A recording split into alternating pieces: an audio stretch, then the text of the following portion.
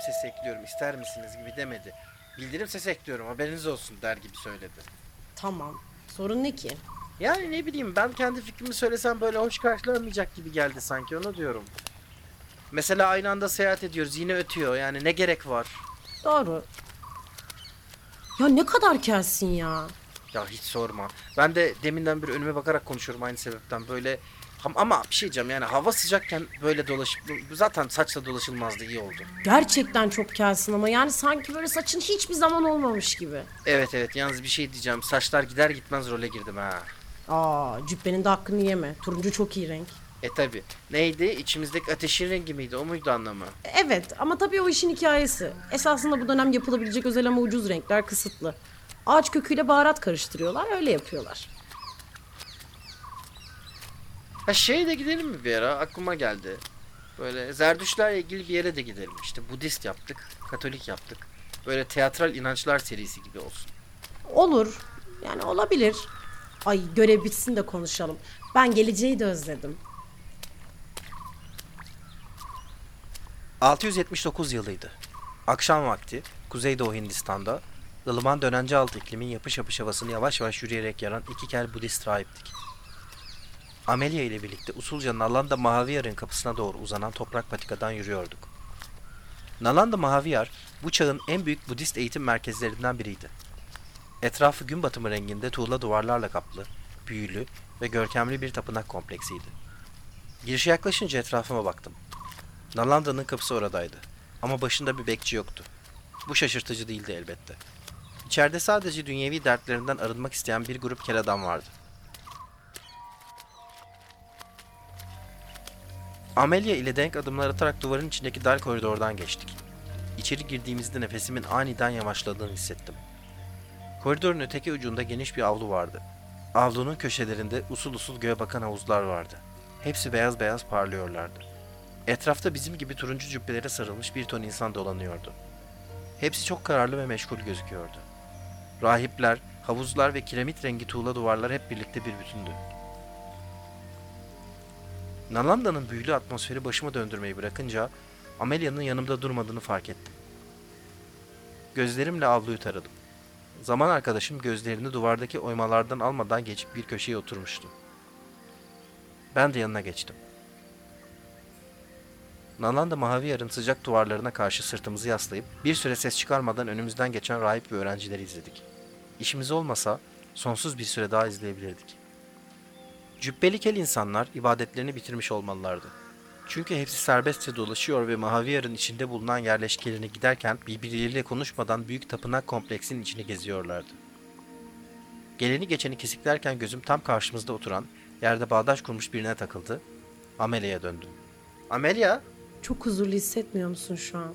Ya hiç sorma, harbiden böyle farklı bir enerji oldu. Ben dedim sana. Evet, ruhban dediğin hakikaten yoksul olmalıymış. O Günter neydi sarayda şıkı şıkı? Aman boş ver. Orta çağ başı asıl uzak doğuda güzel. Gördüğün iyi oldu. Yok kesin iyi oldu, ben hiçbir çağbaşı görmemiştim burayı, çok başkaymış. Gerçekten öyle. Sen ne diyecektin, lafını böldüm. Ha, ya bu gemide Yijing abinin bir resmi gösterildi. Sonra işte bu resim çok güvenilir değildir. Siz sorun soruşturun, esas ismiyle bulursunuz dendi ya. Evet. Zu sana gönül koydu bu arada. Söylemedi ama ben anladım. Ya ama kötülüğümden gülmedim ki. Çince isimler harbi komiğime gidiyor. Sence de komik bir ses değil mi ya? Yijing. Fakat neyse asıl ben mevzuya dönüyorum. Çok dikkatimiz dağıldı. Şu an bu tapınakta iki Yijing varsa onu ne yapacağız? Bunu soracaktım yani adamın tepinden de emin değiliz. Yok. Ne yok? Bu tapınakta Yijing diye ikinci biri yok. Hiç mi yok? Yok. Hatta Yijing'den başka Çinli de varsa şaşarım. Niye olmasın? Ha çünkü uzak. Hem çok uzak, hem çok tehlikeli, hem de 7. yüzyıldayız. Bu çağdaki insanlar için köylerinden 3 adım ötesi masal diyarı gibi bir şey. Bırak bu manastır, komple gezegen üzerinde başını alıp yola vuran 20 kişi anca vardır. Okey o zaman bir aferinini alırım çünkü bizim adamı buldum. Ne? Nerede? Bak. Amelia'ya az önce tespit ettiğim yerde bağdaş kurup oturan adamı gösterdim. Adamın da üzerinde diğer herkes gibi turuncu bir cübbe vardı. Ama diğer herkesin aksine bu adam soluk benizliydi ve çekik gözlüydü. Önünde birkaç koyu renkte parşömen duruyordu. Gözlerini yere indirmişti. Parşömenin üzerine notlar alıyordu. Bizim adam değil mi? Öyle. Resmine de benziyor. Ay çok heyecanlı. Aferin. Hadi gidip konuşalım mı? Anlaştığımız gibi. Ve çok da anlaştığımız gibi değil. Hadi şansımız bol olsun o zaman. Yavaşça yerimizden kalkıp Yi Jing'in yanına giderken heyecanlanmadan edemedim. Küçük yaşta Çin'de kutsal kabul edilen Tai Dağı'nda eğitim almaya başlamış, 12 yaşında ustası Shan Yu ölünce de kendini dini metinlere vermişti. 18 yaşında Hindistan'a gidip meşhur Budist tapınaklarını görmeyi kafasına koymuş, hayalini gerçekleştirmek için 19 yıl beklemişti. Şimdi de buradaydı işte. 4 yıldır Nalanda'da yaşıyordu. 6 yıl daha Nalanda'da yaşayacaktı. Bizim görevimiz onu yerinden erken kaldırmaktı. Yanına yanaştık. Yi Jing? Yi Jing ismini duyunca kafasını kaldırdı. Bize sorgulayan ve sakin gözlerle baktı. Bir şey demedi. Merhaba. Hatta namaste. Ben bunu deyince Yi Jing'in gözleri fal taşı gibi açıldı. Kafasını sağa sola salladı. Başını eğdi. Öndeki parşömenleri karıştırdı. Parmağıyla kelimelerden birini işaret ederken suratına bir soru ifadesi yerleşti. Yi Jing'in gösterdiği yerde Çince bir sembol vardı. Muhteşem zaman makinem sayesinde yazılanları harf devrimi geçirmiş bir çiftçi gibi şıp diye okudum. Henüz. İfadesi parladı, gülümsedi. Başını evet anlamında aşağı yukarı salladı. Alttan bir parşömen daha çıkarttı. Parmağıyla başka bir kelimeyi gösterdi. Değil, henüz değil. Neye henüz değil? Namaste demek için mi? Yine onaylar biçimde kafasını salladı. Sen konuşmuyorsun. Belli ki konuşmuyorsun. Sessizlik yemini mi ettin? Suratında kocaman bir gülümsemeyle onayladı. Parşömenlerini karıştırdı.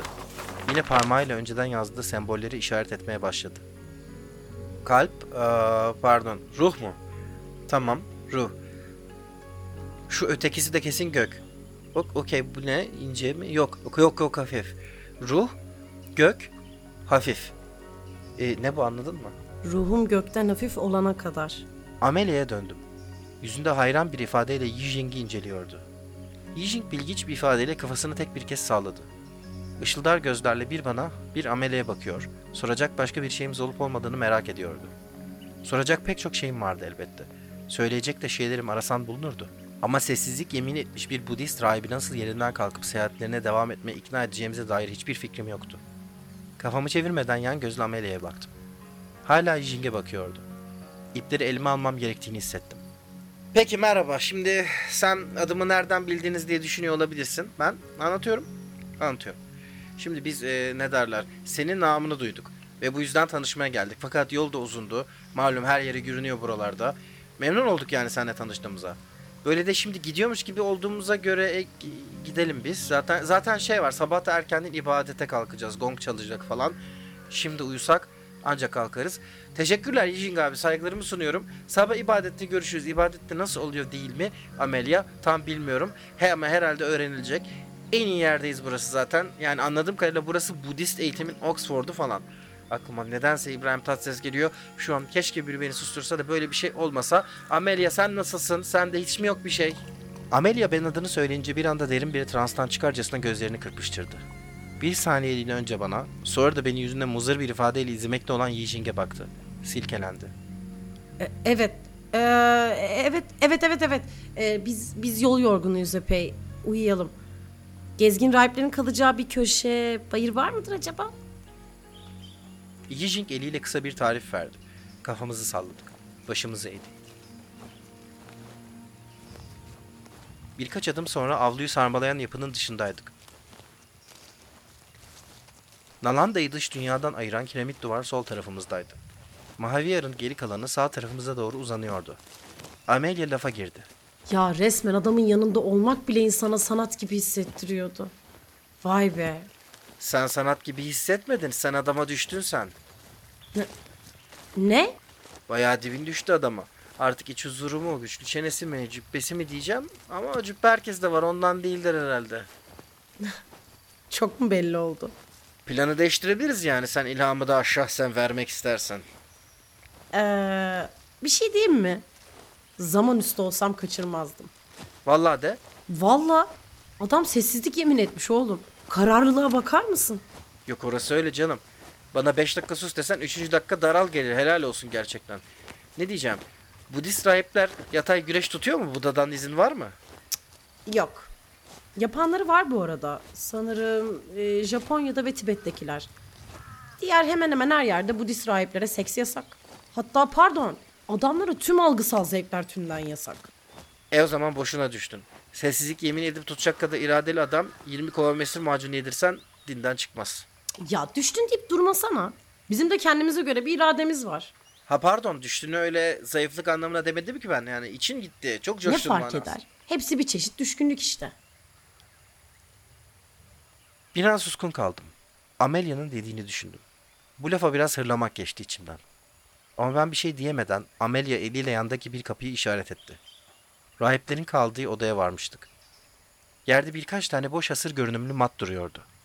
Ortamı getirdiği huzurdan mı, yoksa hasır matın egzotik cazibesinden mi bilinmez, bir anda kendimi derin bir uykuya dalmaya hazır hissettim. Kavga çıkarasım yoktu. Kafamdaki soruları aklımın arkasına attım. Hasır mata uzanıp tavana baktım. Yijing'in burada 10 yıl yaşamış olmasını bir yandan anlıyor, bir yandan da anlamıyordum. Kafamda sorular, midemde hafif gurultular vardı. Çok vakit geçmeden popomda hasır matın petekli hissiyle yavaşça uykuya daldım.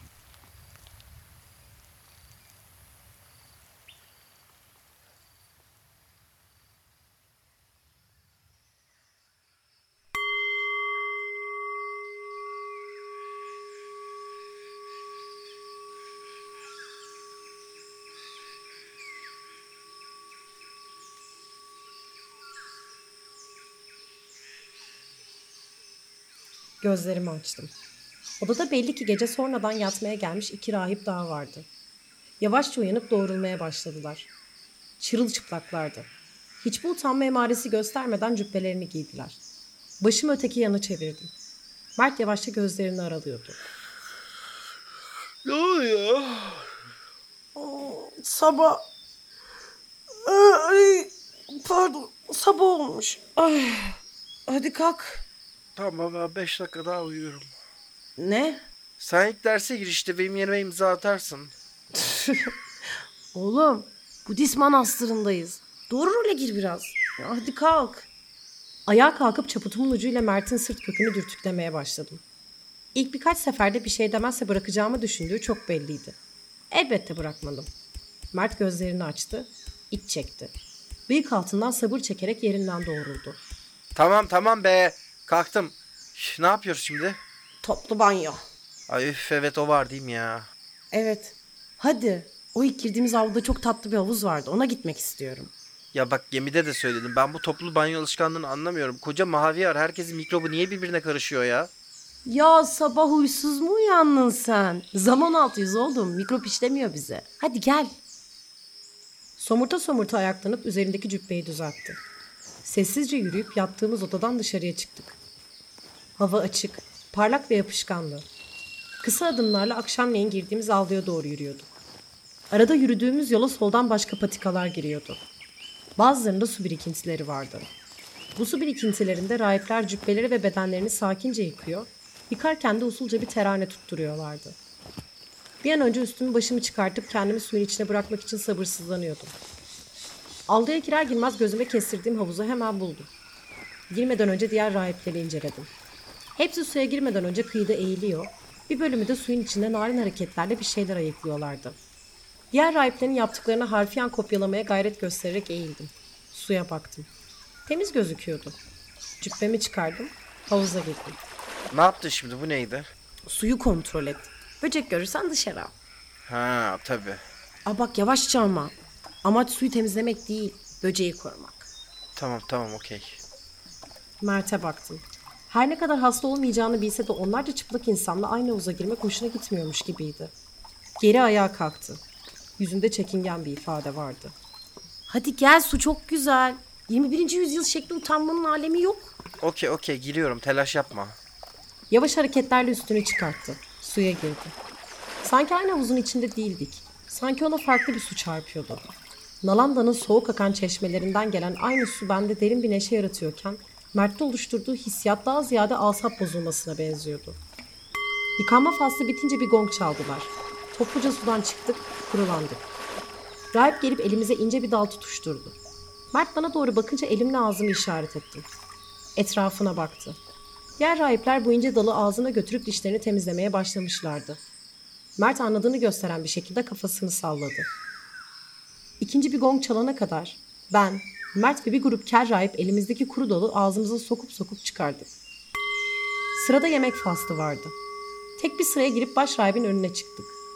Rahip herkese bir selam kelimesi söyledi.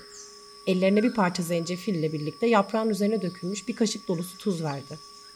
Başımıza eğdik, selamlaştık. Zencefil ve tuzu gömdükten sonra pilav sırasına girdik. Etrafıma baktım. Yijing yine aynı duvarın önünde bağdaş kurmuş, lapa olmuş pilavını sağ eliyle tatlı tatlı gömüyordu. Bir saniye suratındaki ifadeye kapıldım. İkinci saniye silkelendim. Kendime geldim. Adam ne kadar tatlı olursa olsun, Mert'i dün akşamki gibi yalnız bırakmamaya kararlıydım. Beraber Yijing'e doğru yürümeye başladık. Yaklaşırken masanın tekinden bir bardak su aldım.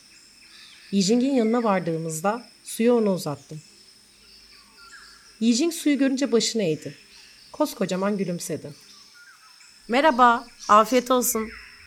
Nasılsın, ne yapıyorsun? Mert'in arkamda yüzünü buruşturduğunu hissedebiliyordum. Kulaklarımın kızardığını fark ettim. Sessizlik yemini etmiş birine cevabı evet ya da hayır olmayan bir soru sormanın saçmalığının farkındaydım. İstifimi bozmadım. Elini arkasındaki duvara dikkatlice sildikten sonra parşömeni gösterdi. Bu üzerinde çalıştığın kitap mı? Yijing kafasını aşağı yukarı salladı. Elzem yiyecekler, giysiler. Çok iyiymiş. Buradaki ritüelleri ve ibadetleri not alıyorsun değil mi? Ne zamandır buradasın? Yijing sorduğum soruya eliyle 4 işareti yaparak cevap verdi. Konuşmaya devam ettim. Peki çok uzun bir süre değil mi bu? Özlemedin mi yolda olmayı? Mert bunun üzerine kısa ve alaycı bir nefes verdi. Geri dönüp kafasının ortasında bir tane yapıştırmak geçti içimden. Yijing hiç istifini bozmadan omuzlarını silkti. Parşömenlerini gösterdi. Belli ki daha yazacak çok şey olduğunu anlatmaya çalışıyordu. Ama daha çok manastır görsen yazacak, anlatacak daha çok şeyin olmaz mı? Belki başka bir manastırda mesela farklı ibadetler vardır. Daha öğretici olabilecek gibi. Yijing yine istifini bozmadan yüzündeki ay parçası gülümsemeyle bana bakmaya devam etti. Gözleri gerçekten de huzur ve merak arasında duran inanılmaz ince bir çizgide geziniyor gibiydi. Kafamı çevirdim. Mert Nalanda'nın kalın duvarlarına bakıyordu. Havuzların kokusunu içine çekti. Kafasını Yijing'e doğru çevirdi. Dizlerinin üstüne çöktü. Yijing'in önündeki toprağa Çince 2 sembol çizdi. Biri okul anlamına geliyordu. Ötekisi ev demekti. Senin için Nalanda hangisi? Yijing gözlerini kapatıp bir müddet düşündü. Elini uzatıp ev sembolünün üzerine koydu. Sonra geri açtı. Mert'e baktı. Karşılıklı olarak aynı yerdelerdi şimdi. Mert avucunu açtı. Toprağa çizdiği semboller dümdüz olana kadar eliyle yeri temizledi. Düzleşen topraktan 5 küçük taş çıktı. Bunları kenara aldı. Yijing boş ve denk toprağa baktı.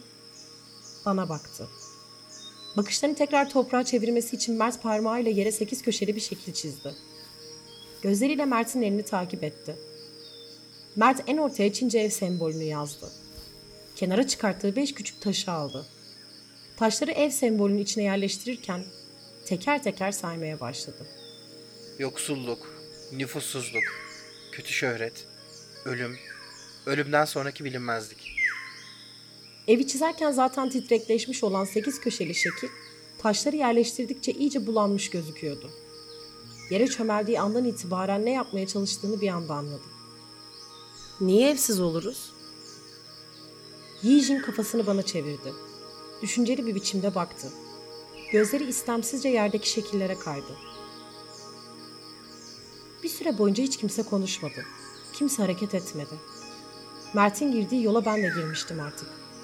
Yijing'in önüne eğildi. Evin yoksa köklerin yoktur. Köklerin yoksa topraksız kalırsın. Topraksız olanın dünyevi korkusu olmaz. Şimdi yüzlerimizin arasında 30 santim vardı. Gözlerinin arkasını hissedebiliyordum. Senin 4 senedir bir evin var. Yijing'in yüzüne yaralanmış bir ifade çöktü. Düşünceli bir gölge geldi geçti suratının önünden. Gülümsedi. Elini tuttum. Konuşmaya başladım. Buraya ilk geldiğinde yaralıydın. Hastalanmıştın. Çaresi yoktu belki de hastalığının. 10 gün yürüsen 11. gün düşecek kadar bitaptın. Değil mi? Burası sana iyi davrandı. Aradığın şey burada vardı. Daha da fazlasını buldun. İstediğin kadar parşömen, istediğin kadar mürekkep, kıyafet, yemek, üzerinde uyuyabileceğin en rahatından bir hasırmat. Ve böylece burası evin oldu. Böyle olur zaten. Evler sinsice kurulur. Sen kendini yolda ve harekette hissedersin. Bir bakmışsın ki aslında hareket ettiğin alan esasen uzun bir koridordur. İyi bir komutan saldırgan bir orduyu durdurur. Ama insan kararlılığını hareket ettirmesi zordur. Kısa bir hayata üzülür ve hep sözünü edersem bu uzun ölçülmez çağ nasıl doldurulur?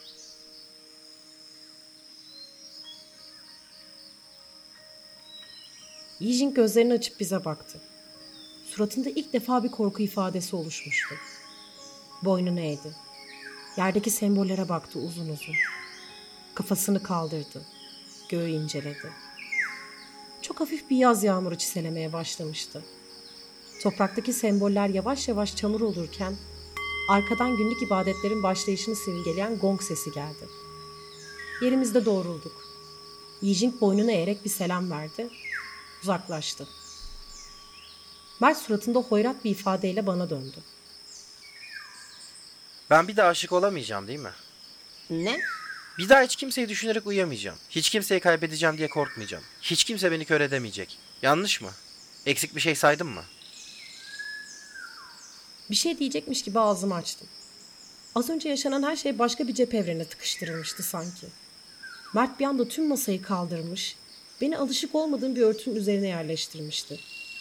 Mert'in suratına baktım. Gözlerinin arkasında bir karanlık vardı. Konuşmaya başladı.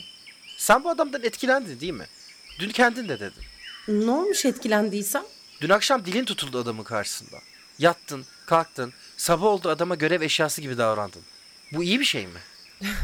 Ne saçmalıyorsun abi? Görev eşyası ne demek? Kitapta ne yazıyorsa onu dedin.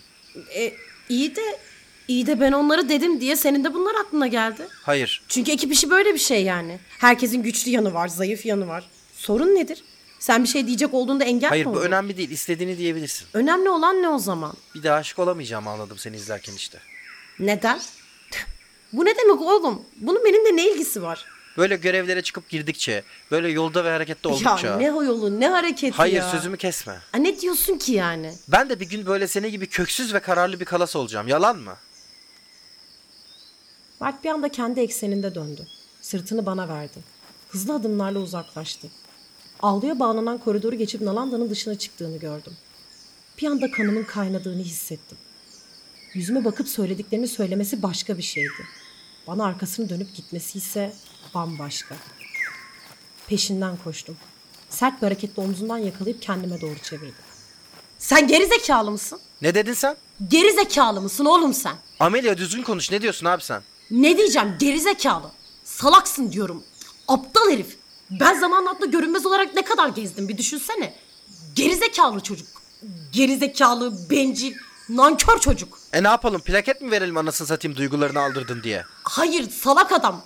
Salak. Amelia bak bana salak salak deyip durma. Bana aşk mı anlatıyorsun? İnsanlığın bütün büyük aşklarını gördüm ben. Salak. Ne kaybettiğini Ne ulan? zannediyorsun? Allah aşkına neymiş? Aşktan geriye kalan tek şey Zoe'ya sor istersen onda kesin vardır. anılar, mal. Tüm olup biten bu. Tüm geçen akçe bu. Anı, hatıralar.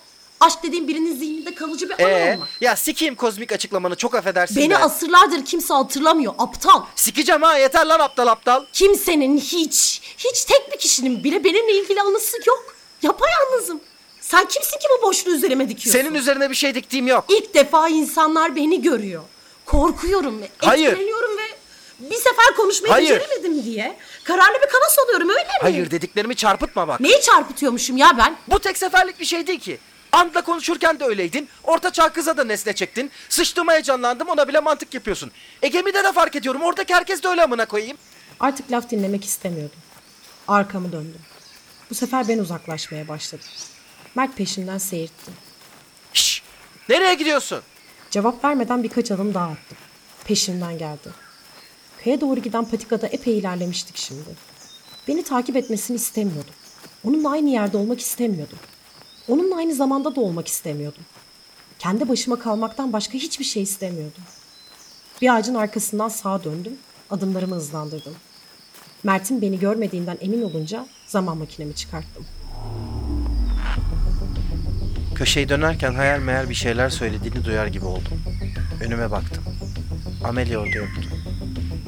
Bir saniye neler olduğunu anlayamadan kala kaldım. Makinemden bir bildirim sesi yükseldi. Kolumu yeniden sıyırıp makineye baktım.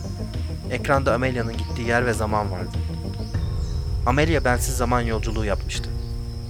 Amelia benimle arasına 2 kıta, 4 deniz ve 1400 yıl mesafe koyma ihtiyacı hissetmişti. İçimi pervasız ve hiddetli bir his kapladı. Amelia beni zamanın kenarında kullanılmış bir oyuncak gibi bırakamazdı. O çekip gidebilirse ben de çekip gidebilirdim. Bir süre hiçbir şey demeden Nalanda'nın çatısız duvarlarına baktım. Suyun üzerindeki böcek geldi aklıma. İçimdeki his yumuşamadı. Makineme aklıma ilk gelen tarih ve yeri yazdım. Elim istemsizce 4 kere basacak bir toplama işareti aradı. Zou sonsuz modifikasyonu sırasında bunu da çöp gibi bir kenara fırlatmıştı. Gözlerimi kapattım. Öfke tüm bedenime yayıldı. Zaman tünele girdi.